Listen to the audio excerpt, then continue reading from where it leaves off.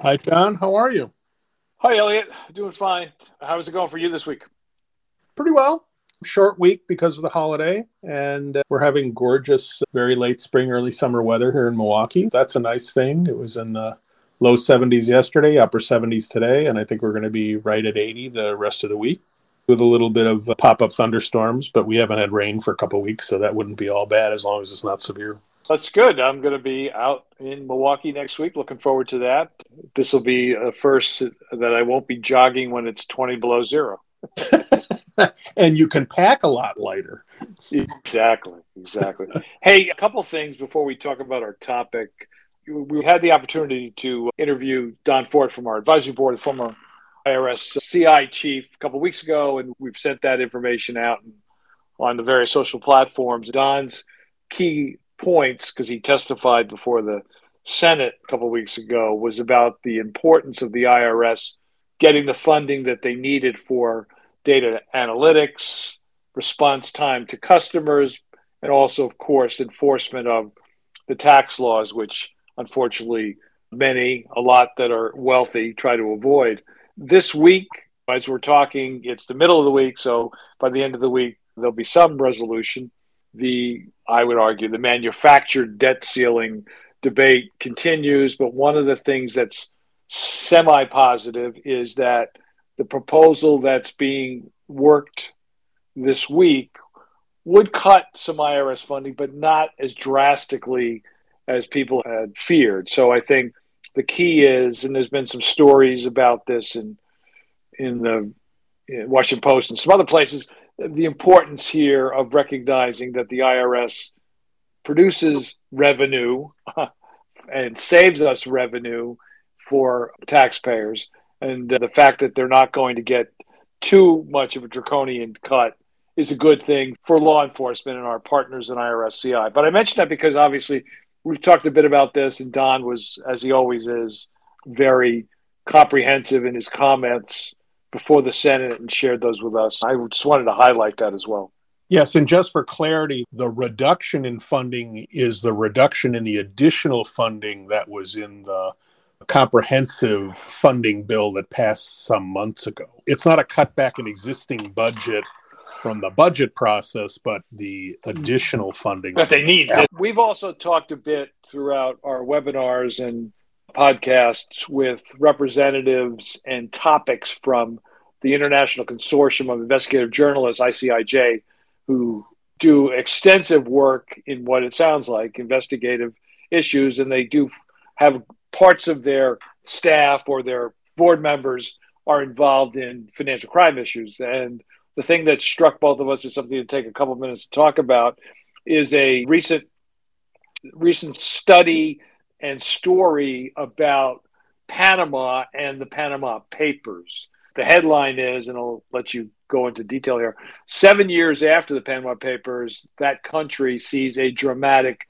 decrease in corporate registration. So this was a story that was in, as I understand it, in one of the Bloomberg versions, and one of the ICIJ members did the report, but it's an analysis of the impact in Panama, obviously, as we say, 7 years after the investigations that showed all of the issues related to shell companies and breastplate banks and that sort of thing. The top numbers are that in the 10 years from 2012 to 2022, there was a 63% decrease in registrations. Now, the Panama Papers were 2016 in the middle of that, and that they've had additional reductions in the past couple years. There was also recognition that there are other jurisdictions, and you and I live in one of them, that actually are rated as having serious transparency issues as it relates to this kind of thing. They cite the Financial Secrecy Index, something you and I have talked about in the past, as showing the U.S. as top of the rankings of the most complicit in helping people hide their finances. And you and I have talked a lot about the need for global ownership transparency generally. Coming back to Panama one more time, the other thing that's interesting is this issue of transparency in Panama was a significant piece of their most recent review by FATF. And at the upcoming plenary later in June, they will be one of the countries whose progress report should be up for discussion. Two things. The report looked at Delaware and the British Virgin Islands, and BVI actually had a decrease in company registrations also over the last decade. But in Delaware, 62,000 new ones in 2021. And so one has to wonder, besides being number one in the Financial Secrecy Index, which is a bad thing, is it because we are still awaiting the beneficial ownership registry and the debate about access and all those things that could make it clearly more difficult to create LLCs and other entities which are legal, but in some cases, as we know, get used for the movement of illicit funds. So that was interesting. And then just one other thing that sort of made me laugh. The Panama Bar Association president said the change happened because of the reputation hit they took with the investigation, and not because of the fact that there were issues there. So he claims, I think that's, in my humble opinion, probably not what happened. But as you mentioned, FATF is reviewing what Panama is doing. There's a perfect example, by the way, of the strength of in terms of the evaluations and the grades that it gives and the impact that has economically and reputationally if jurisdictions don't make improvements. Yes. There are a handful of jurisdictions around the world who, opted out of the FATF process, North Korea being probably the poster country for that. But most countries really do care. And I think Panama, trying to have an effective economy where I think corporate activity was a significant piece of it, really do care that they don't end up on the blacklist, which I don't know that they're at risk of that, but right. Certainly wanting to show improvement and do the right thing. Coming back to the Bar Association president's comment, and when we've spoken with the ICIJ folks, they've talked about the importance of local reporting and the pressure that it can bring on government officials and even government policy. I think this is another example. The publication of the Panama Papers 7 years ago, I think, shined a light on things that people like you and I who've been in the business a long time were aware was going on, and aware was going on not only in Panama but in other places too. But it made it clear even to the average reader that this wasn't just a passing problem. This was an engineered mechanism to intentionally hide assets and provide money launderers with a platform. But one of the side effects was that it provided money launderers with a perfect platform to do their activities. Yeah, I would just tell folks, ICIJ's website and their stories are extremely valuable. They cover a whole host of issues besides the offshore banking issues, human trafficking. They look at corruption issues, of course, issues related to the abuse of antiquities and art. So there's a lot of good things there. They do accept donations, but the website's free to go on and look at the storylines. And I would say as AML professionals, it should be another one in your list of websites that you look at on a frequent basis. Agreed.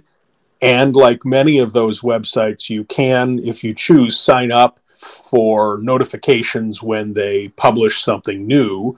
You can get the latest information. I think it's something you've mentioned repeatedly over the years, and particularly as we've been doing this podcast. There are tremendous free resources from many organizations, and it is, in addition to all the other ways that we try to keep current in the financial crime prevention space, these types of websites should be a critical part of everybody's knowledge base. I agree. As we close down for this week, I wanted to mention that we have posted the interview that I was able to do with John Fishman from the Treasury Department on the de-risking strategy. We had a really robust dialogue and discussion with John about some of the choices that the Treasury and all the other agencies that were part of putting together the report made in terms of priorities, recommendations, and focus. And I think you'll find it valuable. That's an issue that's going to continue to challenge us. Hopefully you also have read the report, as we talked about a few weeks ago.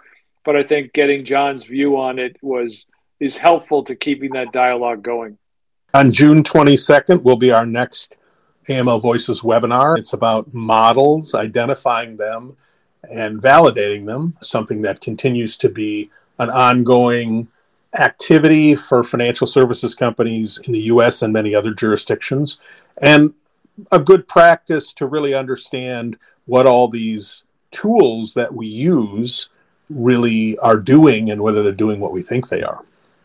I agree. So good stuff, folks. Continue to stay as current as possible.